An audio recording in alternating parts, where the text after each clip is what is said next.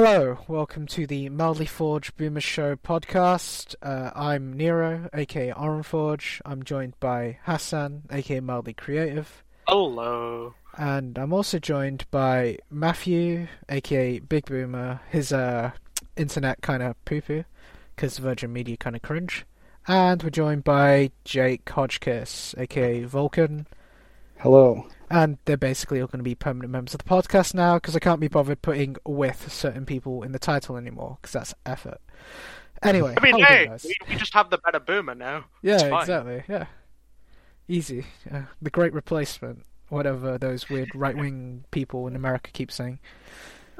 Yeah, guys, because there is a plan to replace everybody in every country with immigrants, because, you know, that's how population numbers work. Yeah, exactly. For sure.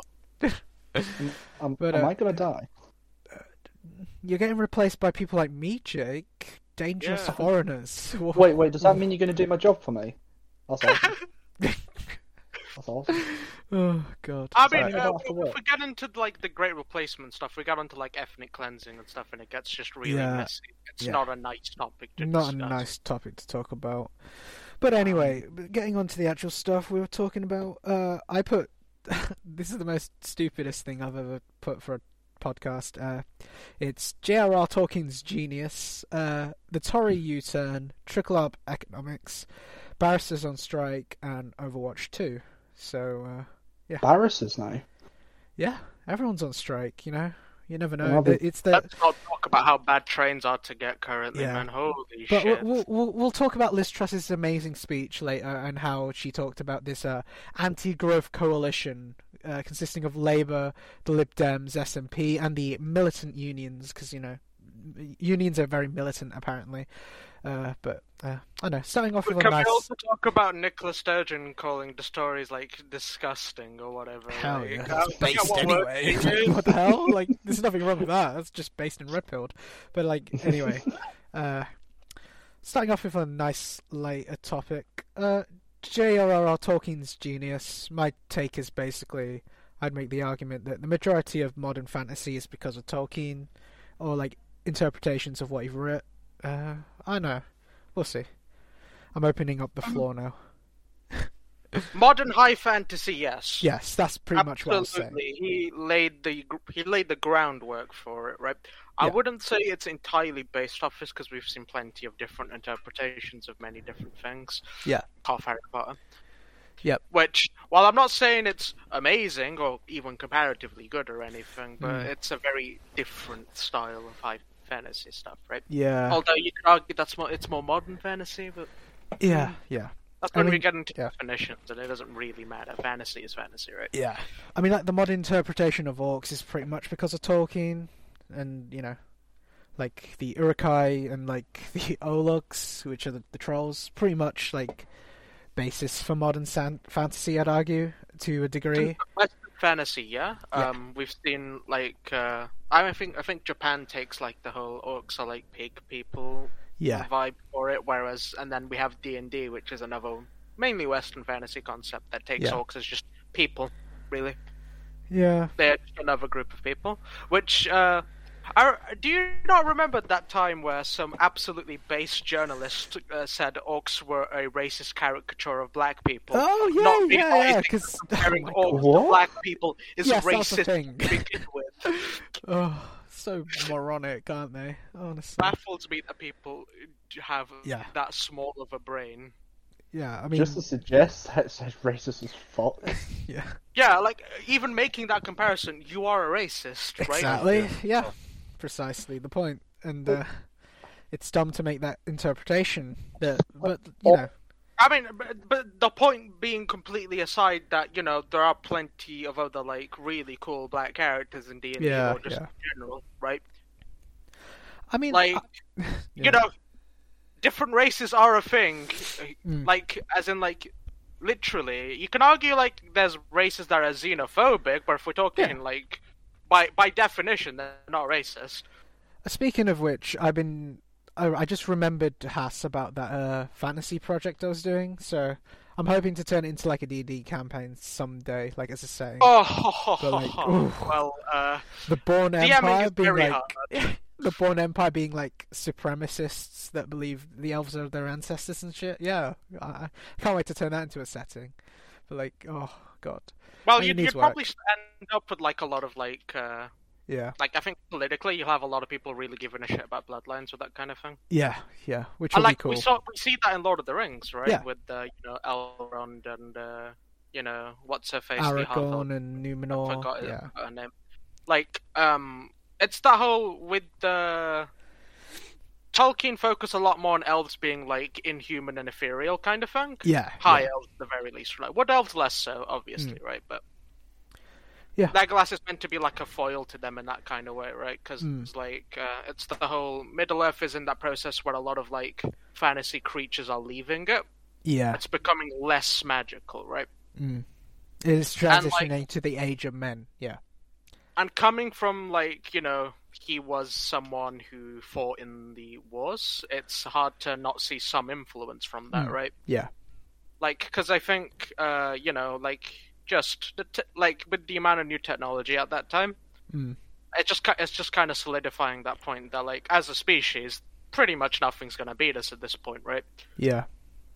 Unless something like diseases aside, right? There's no like sentient organism really, or like an animal that would be able to beat us in the like typical sense. And when you look at like Isengard and Mordor with like the whole industrialization thing, it kind of shows like Tolkien growing up in like Warwickshire and seeing it, the countryside disappearing, which is the Shire, and then it gets industrialized. Like there's that last chapter at the end of Lord of the Rings about the Shire, which isn't in the films obviously, but like that always intrigued me. They kill off Saruman early. Because what's supposed to happen is, right, he's kind of taken over the Shire while they've been busy with all their pomp and ceremony, basically. That's essentially what happened. They were all busy doing their own thing that they forgot about the reason they went on their trip. Well, the Hobbits anyway, right? It was mainly to protect the Shire from... At the time, it would, like, they didn't know, but now they obviously know the horsemen or the riders were the Nine. The Ring Wraiths, the Nazgûl. Wraiths. Yeah. Oh my god, like, yeah. It's as well the fact that, like, Tolkien came out with all the languages for Lord of the Rings, like, from scratch, or, like, took inspiration, and, like... He took a lot of inspiration from, like, Welsh and, like, Celtic languages. Yeah, and it's the fact that we're seeing that in other mediums of fantasy as well, like, people taking the inspiration for that. It's incredible. And I love it. It's just... I mean, if we're going off fantasy stereotypes, a lot of them just decide that dwarves are just German because of their, like, focus on technical expertise and engineering, right? Yeah. Or industry, Yeah, a lot of people like to tie in languages to these tropes, right? Yeah. And it's it's something. And then, people from the desert kingdoms are always, like, Arabian for some reason. I don't take exception to that, really, because it is interesting, like, people's interpretations of the myths of those cultures, but it's still annoying, right? To have stereotypes of that variety. Yeah. And, like, we have been moving away from that quite a bit, but, like, I don't think it's a good idea to completely disregard stereotypes. Yeah. Because, like, with a story, just from my experience, if you focus too much on making it unique rather than making it good, you're going to end up with several problems with your writing. Yeah. I won't comment. I don't really know or care about Tolkien, so... it's all good, honestly. I mean, you've got some sort of experience with fantasy in general, right, Matt? Yeah. Some. Yeah, but, like, what level are we talking here? Not much, but some. Yeah. Fair. Like, again, it's not an ideal it's not everyone's genre, yeah. I'm weird in that I'll read pretty much anything to, like, romance, fantasy, sci-fi. He's obviously a genius author, and he made a hell of a franchise. I just don't, it's not my kind of thing. Lord of the Rings, I don't know. I get that, though, yeah. To be fair, it's not like he published his writings himself, though. It was his grandchildren or his children, right? Because, like, he never actually finished any of his work. Like, you can count like the Lord of the Rings and the Hobbit quote unquote finished, but it's like he wasn't like he was writing done a sequel to universe. Lord of the Rings at one point, but he never finished it. And he was writing like hundreds of like prequel supplementary material. Yeah. But yeah, it's just yeah, I know. Yeah, I know. I just pretty much my whole point is most of modern fantasy, like hell, even Skyrim and stuff, is basically follows the basis of J.R.R. Tolkien's like work. Basically, that's my argument. But it seems everyone agrees here or doesn't have an opinion on it, so I know could move on. I guess. Yeah. He definitely heavily influenced the genre. Yeah. Like, it wouldn't be exactly what it is without his writings, basically. Well, what was the first major fantasy thing? It probably would have been like Lord of the Rings, the books and stuff like that. So yeah. I mean, we had like collective myths, like legends and stuff, like, you know, Legend of King Arthur, and just like Celtic monsters and like banshees and stuff like that, right? But I don't think someone had like collected all those like cultural phenomenon, I'd say they were, and like collated them and created their own thing through them. Yeah. I think, like, while I'm unsure if it was actually the first example of that, but it's one of the first, and it's by far the most well-known of someone doing that. Yeah. Right, I guess we can end that. Can't wait to talk about politics. Wow, I hate myself so much. Yeah.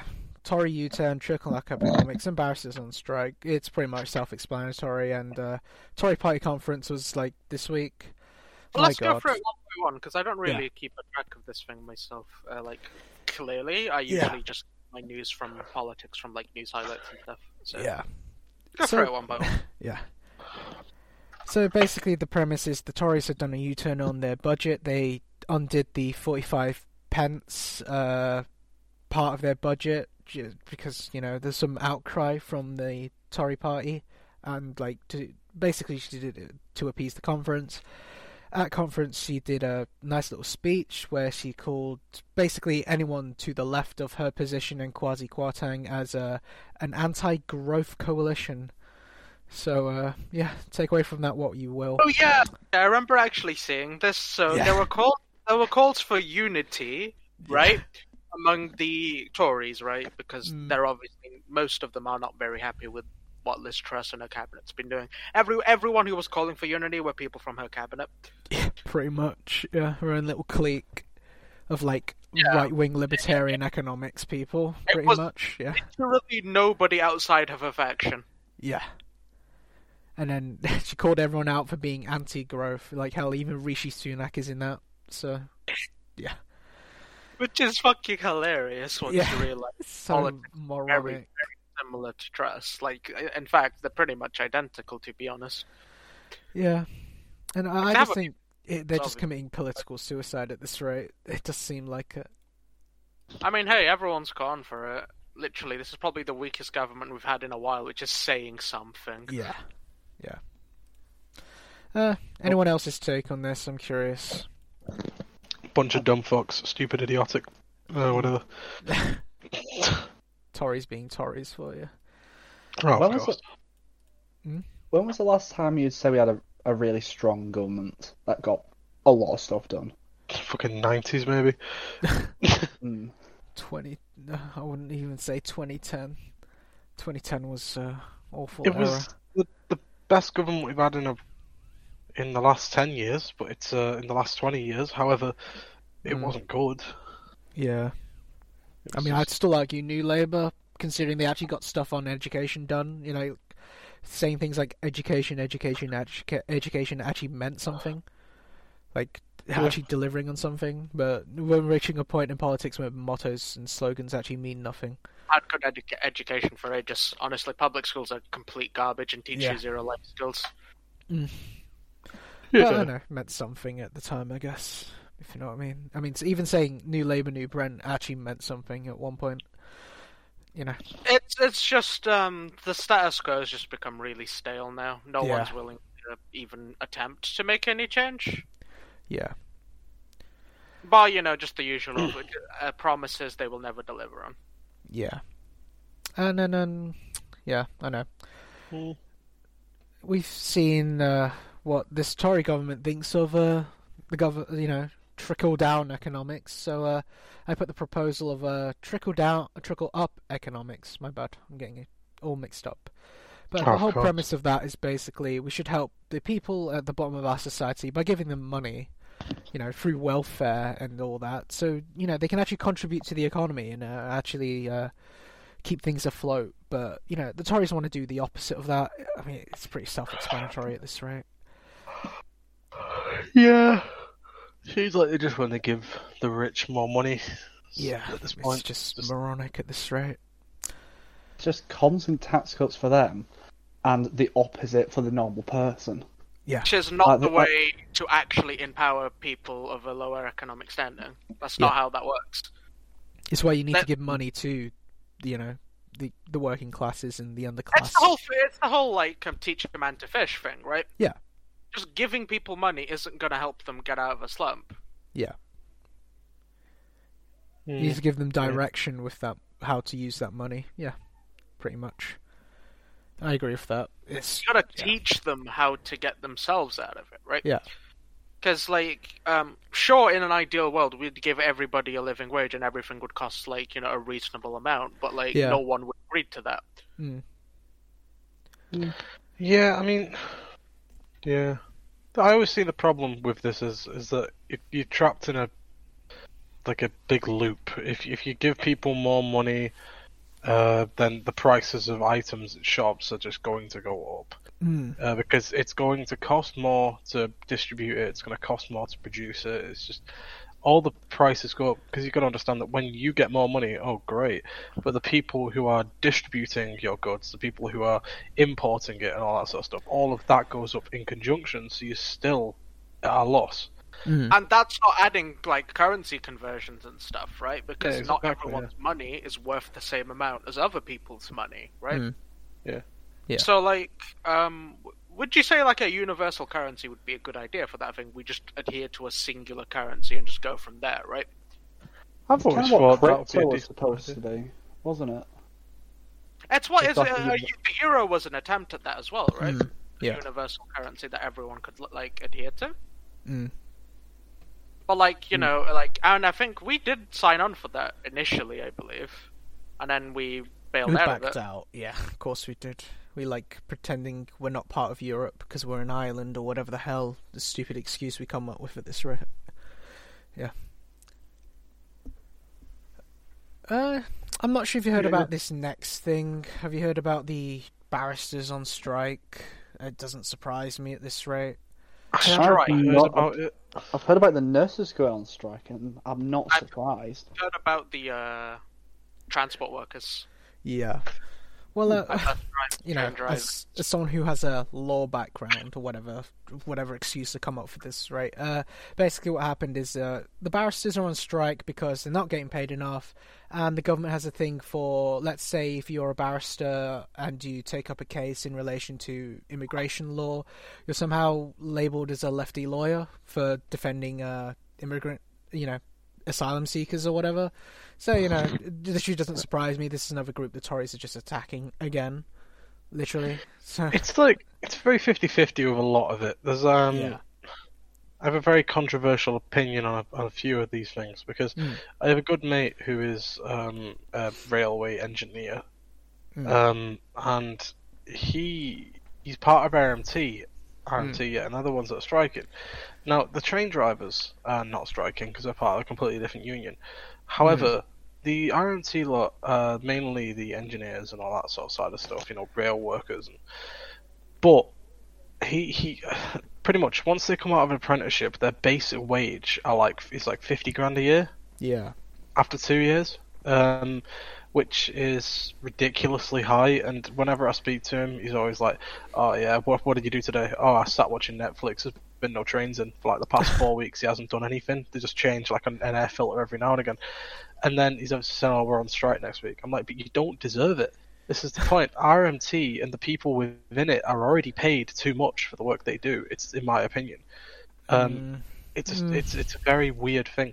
I understand that it's more to do with the fact that the government doesn't set their wage. It will be the companies they work for. The private companies. So whereas Northern might get paid well, some of them won't. So fair enough.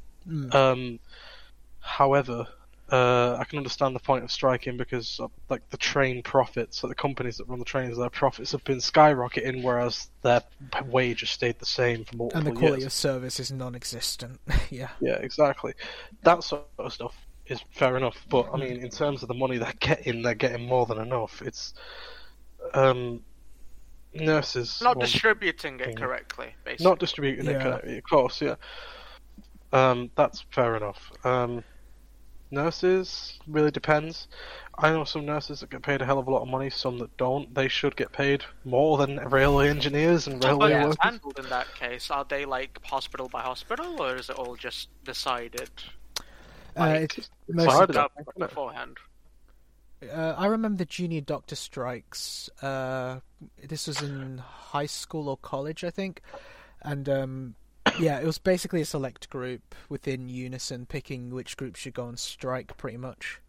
That's how it works in Unison specifically, which is, It's a weird one with their pay as well, because stuff like nurses in like emergency wards and on ICUs and A&E, all that sort of stuff, is fair play. Yeah. But, I mean, you ever go to like an ear, nose and throat unit or something, where you'll see the nurses walking around.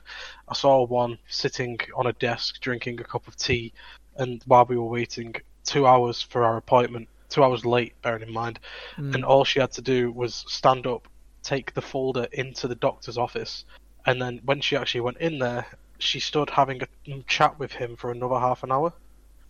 It's people like that don't deserve the pay rise. So it's just, it's a very weird one. Yeah, I get you.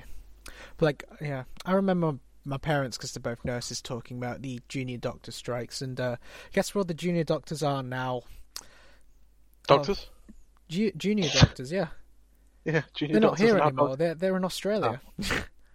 Yeah, exactly. They don't want to work for the NHS. If they're just going to be treated like absolute garbage. So what? Why work here? Just go to Australia.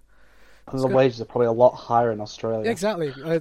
Because I moved there for a year, and my parents obviously working for was it Royal Melbourne Hospital.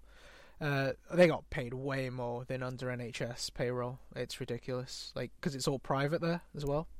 Yeah, they're it's in Australia. It's strange. They value. You'll probably even find stuff like retail workers and bin men that are actually paid a lot more than even our nurses and stuff are, because they actually value the work that people don't want to do. So like the difference in wage between a doctor over there and a bin man over there is not actually as high as you would think. Supply and demand issue, right? To some degree, if there's less of people wanting to do a job, right? Higher the pay goes, in theory a little bit, right? You have to incentivize. And there are a lot of people who want to work in the healthcare industry, right?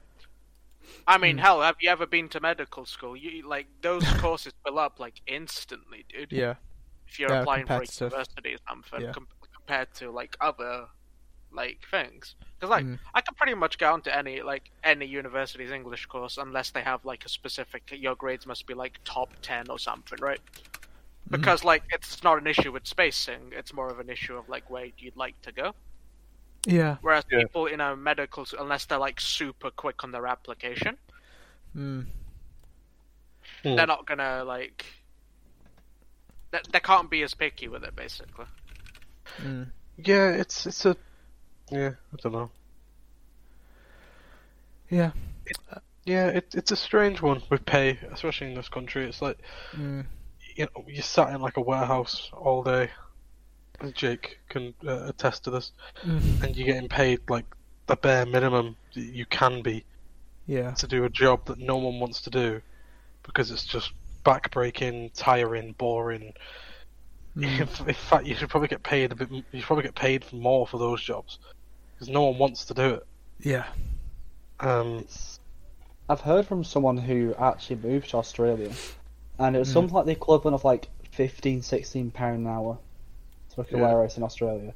Also, you got to think of just quality of life in Australia. It is would be really good. so much It's better. awful. Yeah. I know, man. I went awful because of all the spiders. Well, yeah, I don't like the bugs. Oh, But yeah. you think it's Nah. very much better to live in sunny We'll Australia say, than it is though, miserable while the grey standard England. of living is higher in Australia, the cost of living is just as high. Yeah. Nah, it's this trade-off. It's the same for places like Canada. You need to have a certain criteria to be met to migrate into certain countries. I think Canada wants something like £200,000 in savings that you can prove that you move into the country with. Yeah. And Same with Australia. You have to prove to get in that you already have some form of employment before entering on a work visa. Pretty much, it's the same. And then there's a threshold for income as well. Same thing as Canada. Because my parents wanted to move to Canada, and when they looked into it, they went to the embassy and they were asking about it, and they said, "Well, have you got any medical conditions?" And my mum said, "Well, I'm diabetic." And the one thing that they would say is, "Well, no, you can't come in then because they don't want you to be a burden on their healthcare service." The healthcare service, because it's private. Yeah. Which is why, like, a lot of people who like stirring up hate and stuff use that as a pivot to be like, oh, but well, what are these asylum seekers don't have to go through all these stringent requirements, right? Now, of course, we all know that's bullshit, right? Yeah. Because they do make sure that, you know, you have a legitimate claim before they, you know, allow you to, you know, seek asylum, right? It's pure whataboutism, pretty much. Yeah, basically, right? Yeah. If you have, like, a pretty good standard of living and you want a better standard of living elsewhere, you've got to at least be able to support yourself a little, right? Yeah. To go Is from the idea behind it. To go from this country to some countries where you can go to an incredible standard of living, like to go from this country to America, for example. I would have been living in America right now if it weren't for my dad backing out of the deal, because he actually was accepted for a job in Texas for BAE Systems. So all of us would have to move to Texas, to Fort Worth. Now, that is all good and well, and I was actually looking forward to it. I wanted to hear if he was going to get it or not, or whatever. Yeah. You told me about this in high school. Yeah, it was pretty much confirmed, but he backed out of it. However, if we were to sell our house here, you get about 200 grand, something like that, and then to convert it to dollars, nearly 300. £300,000, especially in like Texas and the area we were looking at, will get you like a 5-bed detached house with like 4 bathrooms. In like the really nice neighborhood, with the money from your cars, you could buy like a Maserati. It was like your standard of living is just incredible. If you go from this country to theirs, because stuff in that country is just, especially like housing and stuff, is just dirt cheap. Yeah. So, yeah. Well, the cost of living is a lot higher for not much better standard of living, though, in America at least. Yeah. New Zealand's a really good example of incredible standard of living. Yeah, honestly. yeah. Like, their welfare state is just incredible. Like the amount of support you get from the state. They actually have a good government, which like is fucking impossible in these times. Honestly, God bless the New Zealand Labour Party. Like holy shit! Like that is probably one of the most competent governments out there, right? The thing is with New Zealand is the population's that small. Having these changes is so much easier. Like their population, I just looked at it now from 2018, is 4.7 million. And ours at that time was 67.89 million. Yeah. So it's a lot harder to manage 67 million than it is for 4.7 million. Is it your argumentation based on resources they have to distribute to 67 million people versus 4 million people? Pretty much, yeah. Distribution, management. Yeah, it might be easier to do that sort of stuff, but taking all the money. it might be easier to do that sort of stuff. However, it will scale. Their economy will be their population might be 15 times smaller, but their economy will also be 15 times smaller. So it's more about not about the population, but rather the way that the government uses it. Whereas our government put it all into offshore funds in the Cayman Islands. Yeah. Whereas theirs, they actually spend it on upgrading infrastructure and giving money to people who need it and all that sort of stuff. Do you reckon it's a matter of like less corruption then in that case? Yeah, I'd say so. Yeah. In a smaller community, I guess it's a lot harder to get away with something like corruption, right? Because think like small town politics. Sure, it's obviously a lot higher, but like comparative to other countries, right? Yeah. Yeah, like anything can happen in this country, and you've got one person running 60 million, or whereas over there you've got one person running 4 million. Yeah. So like around here, if someone does something wrong, like say the Prime Minister does something wrong, you're gonna have 30 million people saying yes, 30 million people saying no. Whereas over there, you probably get something like a more honest opinion, I guess. It's really weird. Yeah. Because we have so many like more media sources and stuff. Media is a big problem in this country. Yeah. Like we have so many more media sources than say New Zealand does. So one newspaper or one company might say, "Oh yes, she's doing the right thing," and another one would say, "Oh no, she's doing the wrong thing." So it's all back and forth, and there's more disagreement within a larger sample population, right? Yeah. Right. Say an older population as well. Yeah. Right, moving on. Overpopulation's a weird word because I think population density is the bigger problem we have in the UK anyway, rather than overpopulation, because we have plenty of empty land just lying around, even with the amount of people we have. Like the green belt, yeah. It's just there's no fucking infrastructure there, right? Yeah. If you live out there, you've got nothing available to you, which is why everyone wants to move to a city, so you have access to the things, but then everyone's doing that, right? Yeah. Which is why housing's ridiculous. Yeah. It's not that there isn't cheap housing available, it's there's no cheap housing available near infrastructure. Yeah. I always make this argument with my parents and stuff, like, they don't seem to understand this. It's like, they're building houses, say, around where we live, you'll all be aware of it, you know? Yeah, They're building a hell of a lot of it, but they're not upgrading doctors, they're not making new schools, they're not doing anything like that, it's just... Who the fuck wants to move there, right? Yeah, however, I'll always have this argument with my parents, that they'll always say, "Oh, well, it's terrible, you know, building more houses around here, all this sort of stuff.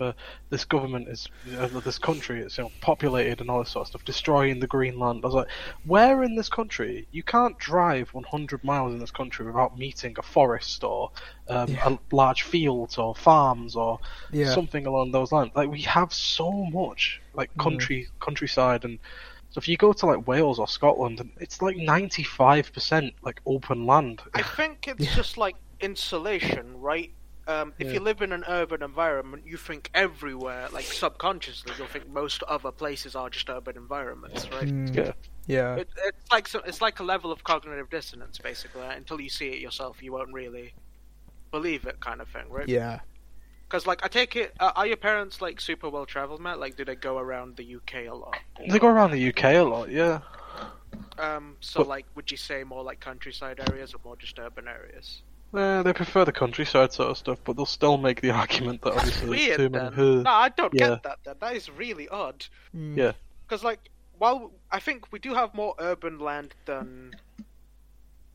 land than countryside land, but, like, the percentage is fine. It's not to where we're not like China bad, right? Yeah. Or anything crazy like that. We're not over. I don't think we're over industrializing yet. Yet.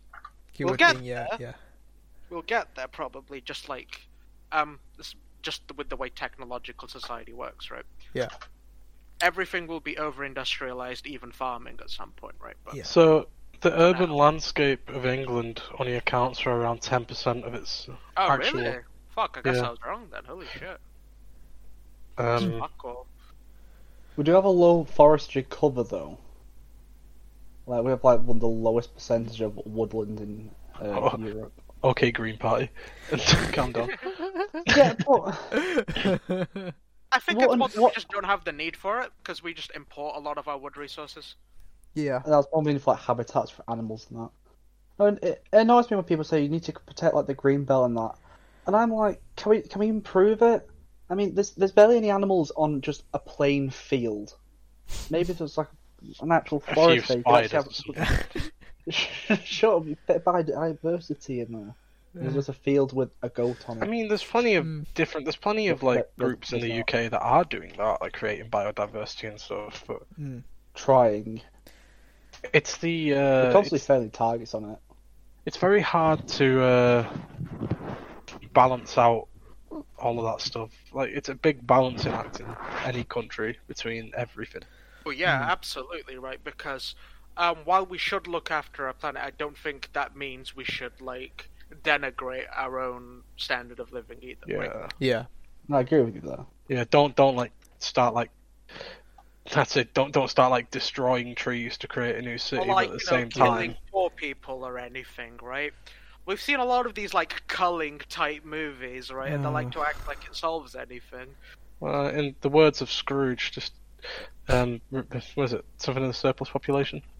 Decrease the decrease the surplus population. Yeah, but it's a stupid idea, right? Because you just have less people to do jobs that the people who think that kind of shit is a good idea, the jobs they don't want to do. You'll have less people doing those jobs, in which you will have to yourself start doing those jobs. And that then make you part of that lower class that needs to be cut down, kind of thing, right? Yeah. It's that kind of politics is stupid as fuck, right? Yeah. Well, if you look at talk about urbanized areas, it's bad too much urbanization, some people will argue, but I mean, have you ever been to towns and cities at the moment? How many closed down shops there are? A lot of local councils are trying to put more green into their urban environments, right? Yeah. Although that is more just sort of a beautification attempt rather than Yeah. Have you ever gone to towns and cities now and all these shops that are shut down, buildings abandoned, all this sort of stuff? Oh yeah, plenty, dude. I mean, Bolton's probably one of the worst offenders for it. Yeah. Fucking hell.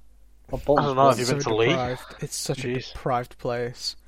Yeah, I was just Nero and Jake know what I'm talking about. Fucking hell, you just feel like the Breaking Bad filter come on as soon as you enter. Yeah. It's literally why nobody's going to Bolton. You just don't want to go into Bolton Town Centre. It's just that decrepit and run down. There's nothing there. There's no investment there. It's literally no Mordor. It's Mordor. Right? There's nothing. It's Mordor. The looks of it aren't even the problem. It's just the atmosphere in that place is horrible, dude. It used to be okay when we were in college. It wasn't so bad, but you could game. Especially the Market Street down there looked alright, especially when they paved all the houses, made it a little bit more nice. It's gone back to looking like shite there. Yeah. I'll say any place looks nice on a nice. You could start another debate on that one about how online sort of purchasing, shopping is. It's just taking over the high street. Yeah. Yeah. I will say to some degree, going out shopping is a completely different experience than ordering something online, though. Yeah. It is fun as a stretch, but it's because that depends on who you go with, what your hobbies are, kind of thing, right? But it is a different experience to go in person and go window shopping and stuff, right? Yeah. Or going into a Games Workshop, right? Yeah. For using a nerdy example, right? Games Workshop's fun as fuck, especially when you go in, and they usually host events and stuff over there. Right. I'm curious. Have any of us covered what's going on in Ukraine? I mostly put this on Matthew because he loves the stuff. Shoot, bang, bang. Yeah. I can do it in the form of a Family Guy, Ollie sort of news report. Do it. What's going on in Ukraine, Ollie? Russia losing. Yeah, there you go. Done. But have you heard about this nice little bridge in Crimea? Yeah. Yes. Got attacked. Oh. I remember talking about it with somebody. How I thought, if the Ukrainian forces wanted to attack that bridge, it'd be a bad idea. It wouldn't be though. It's their bridge. No. The reason being, I said that right is while it severs a lot of infrastructure, right, you run into twofold problems: severe retaliation because that bridge was quite important to Russia as well, right? Yeah. That's happening in Kharkiv, isn't it? They're fucking over their own infrastructure for when the war stops, right? And it's the same problem with hitting infrastructure targets in general, right? Yeah. You risk greater retaliation from the enemy forces that hold it, right? Because, they're using that infrastructure, right? And they would need it for when they take over the land. Vice versa, you also need that infrastructure yourself. Yeah. But I can see why it'd be a good strategic target as well, right? Because they can't resupply as easy now. Well, I'm reading. I just read an article. I'm not saying I believe it or I don't, because I honestly have no idea. But the Ukrainians are not claiming that they did it. To be fair, even if they did, they wouldn't. Yeah. Oh yeah. Because there are a lot of investors that would probably not like that. Yeah. It's a very 50-50 one. I mean, I quite like that. It's a good thing that they've done it, if they did do it or whatever. I mean, it's just cutting off major logistical lines again from Russia into Ukraine. So I guess I'm thinking more bigger picture myself then, rather than just them actually needing to win. Oh no, you're not overthinking it. That is a pretty valid argumentation point to make. The retaliation from Russia is most likely to be worse. I mean, they've immediately struck a civilian apartment building, right? They killed 17 people. Wasn't that in Kharkiv, or am I mistaken? No, it wasn't. Yeah, obviously it wasn't in the same area, right? So they could, but it was in what's it called? Zap something? Zaporizhzhia. I don't know. And while I don't have any evidence that that's a retaliatory strike, it very well could be, right? Because Russia had laid off civilian targets for a while now. But I mean, it's strikes on them like this one. It's a weird one. You got to do what you got to do in order to win a war, and destroying their points of logistics. You can always rebuild stuff you break, right? Yeah. That's the thing. You can always rebuild stuff that breaks. So to say that people back. About 10 minutes ago, apparently sirens have been sounding all over Ukraine. 10 minutes ago, for aerial threat, sirens sounded in every major city across Ukraine. Oh, towards the west, not the east. Towards the west. It's just I hate the situation, man. It's really fucked. Yeah. What were they hoping on getting out of this? That everyone would just be like, yeah, okay, fair enough, and not get involved? I don't know. And you've seen that, according to an anonymous, an anonymous insider, one of his Putin's inner circle proper had a go at him about it. Come on, what the fuck? Yeah. Didn't he get arrested or disappeared, quote unquote? No, he's part of his inner circle, so right. assuming given he's one of his top advisors, you can get away with that shit, right? Yeah. But there was an insider who's revealing this sort of information, basically. And he's just questioning the motive really at this point, because the motive isn't anymore quickly take over the land that belongs to us. You're fighting a full-scale war now, right? Yeah. It's going to be a lot harder to convince investors and business people to go along with this shit. And with them bringing back the draft, everyone is fucking leaving as well, right? Yeah. They've started playing Escape from Tarkov IRL, bro. Yeah, they're all just fleeing Crimea as well, aren't they? So. Yeah, wouldn't. This isn't good for anybody anymore. It's not even good for Russia anymore. Who cares if they fucking take it? They're gonna have a ridiculous amount of rebels in their own territory for ages, so all the infrastructure's fucking damaged. What are you taking over? More fucking land that you can't use? Isn't that 90% of your country already? Yeah. Yeah. And then you're going to be wasting money on taxpayers' money on keeping these regions together. If they wanted more land, you probably could have just spent the money to develop the fucking frozen tundra that you own, and it would have cost you less than whatever the fuck this is costing you now, right? Yeah. Way too much. Putin. He believes in this brilliant paper he wrote that Ukraine doesn't exist and it just belongs to Russia. Because they have common heritage, quote unquote, or whatever he wrote in that stupid. I said, his motivations don't mean shit anymore. It's costing him too much money. I don't understand why he's putting his foot down. He must really have gone senile, right? Yeah. Because there's no sane human would keep going with this. Yeah. No, pretty much. Yeah. He's a strange Don. He's a strange Donny. Yeah. They've started attacking all the areas, like especially like Kharkiv and stuff like that, they've started attacking around there again through Russia itself. Or they're trying to. They're shelling that area. Yeah. So you could see them probably like break. You might be able to break. Russia might be able to like break off and start attacking through different points. Maybe even try another lightning attack towards Kyiv again. Yeah. It's like a little blitzkrieg sort of play.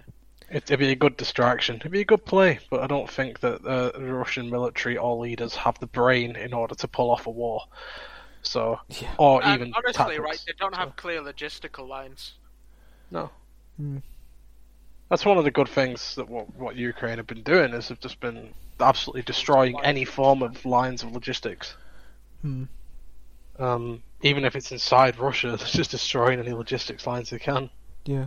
And then there's the whole annexation ploy as well, which is just for political, domestic morale boosting, pretty much, in the hopes of, oh wow, we annex these territories. This war's going great for us, guys. Literally, like they don't even hold 90% of whatever the hell they annexed. They don't hold. It's never going to be thingy, is it? Like, valid. Yeah. It's the same with Crimea still. It's like, sure, it's de jure part of Ukraine, which like in law it's part of Ukraine, but de facto is under Russia. Like, no one recognizes it in international law. It doesn't make any difference. Yeah. Yeah. I mean, I think if Ukraine get towards winning this war, they'll probably... I mean, that bridge that's supposedly been attacked, to be honest, needs to be removed. Yeah. Completely be removed. If Ukraine want any hopes of, say, taking back Crimea after this whole war is over, which I think they should carry on and go down, they need to completely destroy that bridge, regardless of how expensive it was or investors or anything like that. It needs to be gone, because that is just a direct link, trains and cars, straight into Ukraine through Russia. So it doesn't serve any other purpose other than that, especially at the moment. So. Yeah, it's just a bridge to resupply into Crimea. Yeah, much. Logistics. Yeah, and the Crimea is just a forward operating base to try and take Kharkiv, pretty much, or hold it at least. Yeah.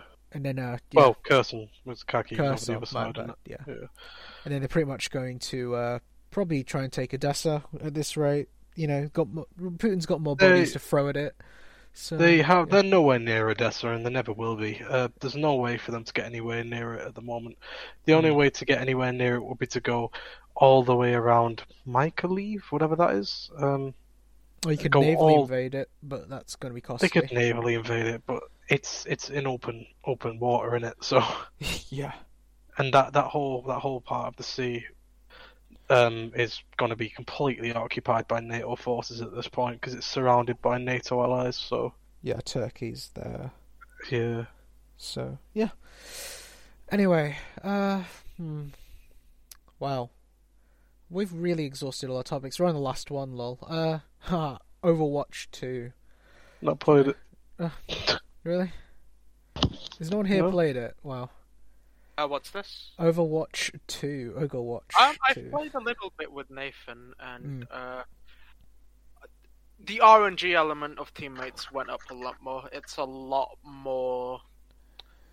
It's easier to get pissed off at the game, because right. You're relying on one tank, and if that one tank is horrible, you lose. And especially in competitive game modes, the quality has just dropped immensely, right?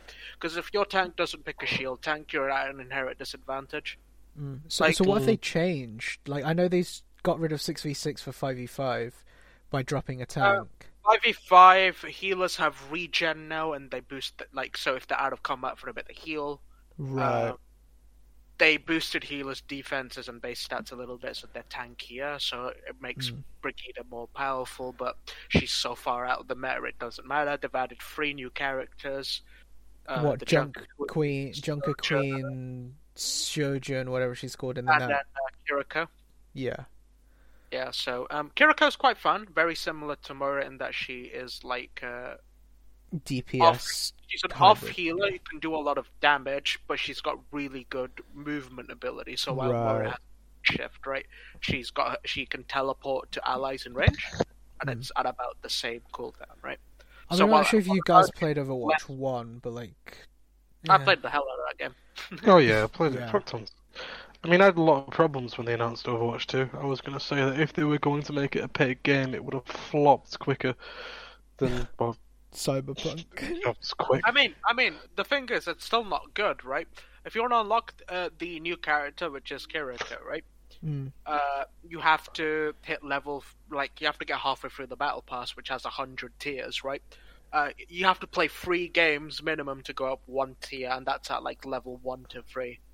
Oh. You literally have to play upwards of, I don't know, 1,500 games. They've added... They've made it... If you didn't have the original game, you have to earn all the base Overwatch 1 characters. You have to earn them through that system as well. Unless you had the game previously. It is very stupid that, I mean, what they've done is they've had to make it free because there would have been a backlash if they didn't make it free, because all it is an update to the first Overwatch. There's nothing different in that sense. And it's a money grab as well, so you can't earn currency for skins anymore, you have to buy it. They've added, in order to get out of the backlash of making it a paid game, because it's just an update, they've added a little buttload of microtransactions. They've essentially done what I like to call an EA. Yeah. And not even EA has ever been this bad, though. You can at least play the game and earn cosmetics in an EA game, right? Yeah, by grinding, yeah. And, like, I wouldn't say EA has a reasonable grind, but it's more reasonable than this. Yeah. Like I say, the new Assassin's Creed games are a horrible example of EA microtransactions gone wrong, but in a very different way. Because EA microtransactions currently are a lot more pay for convenience, right? And they'll punish you if you don't pay for that extra convenience, right? They make you grind because you didn't pay, kind of thing, right? Whereas this is, they'll just put a ridiculous grind objective, or you can pay money to get rid of it, right?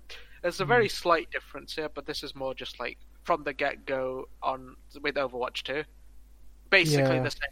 You won't be able to have skins if you don't play. Whereas EA is more like, you'll be able to do this, we'll just make it completely unreasonable so you'll feel like you want to pay. Which, you can vote on which is more scummy. I personally think the Overwatch 2 is more scummy because it just doesn't let you do the thing. I mean, the only reason we got Overwatch 2 was because they couldn't balance the game properly in the first place. I mean, making it 5v5 immediately just made it a worse game, because it's not unique in that respect anymore. Every game is 5v5, yeah. And, like I said, they've made non-shield tanks in comp fucking useless. What the fuck is a Roadhog gonna do versus, like, a Sigma, right? Yeah. What the fuck is he gonna do versus Reinhardt? This is someone who mains Sigma, like, he's a must pick, like, because of the shield barrier, pretty much. Fucking like, with Orissa's rework, right? She's fucking great. Hell, she wasn't even that bad before, she just didn't have a high pick rate, and now, like, they've fixed all the problems that led to her having a low pick rate, right? And, like, I played a lot of Orisa in Overwatch 1, so it's annoying they've changed her, but, like, I can figure that shit out, right? It's just... I don't get why they made that decision at the very least. Every other decision I can sort of understand. Like, didn't it all start with the Brigitte introduction in Overwatch 1, pretty much, and it all just went downhill from there, and then they added the role locks as well. I mean, Brigitte is still trash, like, completely useless. Yeah. Like, Brigitte is because everyone when she was OP when she came out on release, right, in Overwatch 1, so they had to do something about it. By design, she's a character that can't be strong. Just at all. If Brigitte is ever strong in the meta, something is wrong. Yeah. Because she's very much a feast or famine character. In the right environment, right, she will be played every single game. Yeah. And it's why a lot of people complain about healers like Moira or hell, even Kiriko, right? They're annoying, but they will not have, like, they don't have as much of a variation. They will always be good. Yeah. They will never be, like, subpar, broken. Yeah. But they'll never be, like, Giga Omega broken, but they'll never be subpar either. They'll always be good, right? Whereas, like, Zen is entirely a skill champion, so Baptiste is also always good because of the immortality field, and that alone shuts down a lot of burst comps. Ana's good Ana's good utility, and like paired with a good DPS, you nano boost them, right? Yeah. Pretty much wipe an entire team, right? Mercy, I don't need to say anything. Just pocket, yeah. Literally. Basic, dude. Like, you will always... She's a main healer, you will always have top healing. So Overwatch 2 is basically, if they actually balanced Overwatch 1 properly, which they could have just done. It's not balanced. I'm gonna disagree with you there. If anything, I'd argue they made the game more imbalanced, honestly. Sojourn, the new DPS, his charge shot can one-shot pretty much anybody. I don't even think this is an ult ability, and he has multiple shots of it. It just straight up kills you. Oh, his right click, yeah. It just kills you from full HP. If he hits you, dead. Oh, well, if she hits you, dead. And doesn't he have, like, high amounts of, like, damage per second as well, because of the railgun in general? Yeah. Like, the Junker Queen and Kiriko, decently balanced, right? But I've not seen using, like, top-level play. Sojourn is just complete fucking bullshit. It's like if Soldier's grenade just killed you. Flat. It's almost like Blizzard doesn't know how to balance for crap for the life of them. Like, literally. Yeah. And, like, Reinhardt is still the most broken piece of shit in the world. He can hold 2 fire strikes now. Why?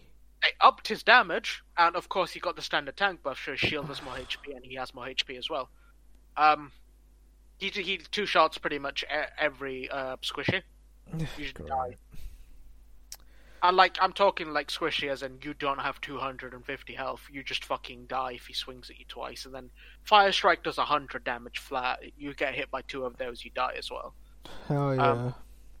You can control his charge better now, so it's like a Scion ult instead of just straight lines.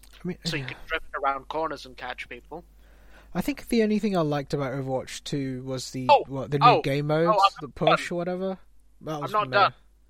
Oh. You know Reinhardt's Shatter Strike, his ult? Yeah. It has a bigger range. Why? It does more damage as well. Oh, God. They can hit you with it and slap you once and you die. So our takeaway from this is it's pretty much just a downgrade of Overwatch 1, and it's worse. It is just a worse game. And like, because it's a free-to-play game, hackers and stuff like that's going to be infinitely more of a problem. Yep. And I mean, Con was also telling me that because of all the porn parodies of Overwatch, they've encrypted all of their character models. Nice. So instead of spending time making the game good, they've wasted time on useless things like that, because they'll break the encryption anyway and get your character models. Yeah. Right? But, they're more worried about that kind of thing than their game itself. Nice. Actual morons. Oh, God. Right. And trust me, the only reason I'm playing is because my friends play. Yeah, I'm not playing because I'm playing on my own. Someone just mentioned it in this server, Overwatch 2, and I was like, yeah, I'll play it, I guess. But, yeah, I digress. I know how to feel about it. That was my relationship with Overwatch to begin with. It was always just, I'll play it, I guess. Yeah. It never was my favourite game, and, this just kind of solidified that, right? It won't ever be my favourite game now. Yeah. I'm wondering what other topics we can cover. If you guys have anything in general we can add. I'd like to talk to you about our Lord and Saviour, Omega Strikers. Yeah. It's a very interesting take on it's so you have MOBA-esque characters, right? So you have a character, they have 4 abilities, which is your basic attack, and then you have your 3 actual abilities, which do and then stuff, one's right? your ult, right? But it's an ice hockey game. Oh. So an ice hockey game.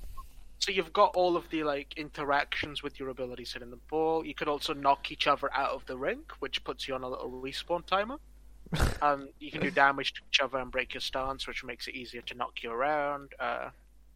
And then with the abilities, right, it adds that extra layer to the game. So like you can create there's some abilities that create terrain. You can like block locations off, so it's harder to get the ice hockey puck in and stuff like that.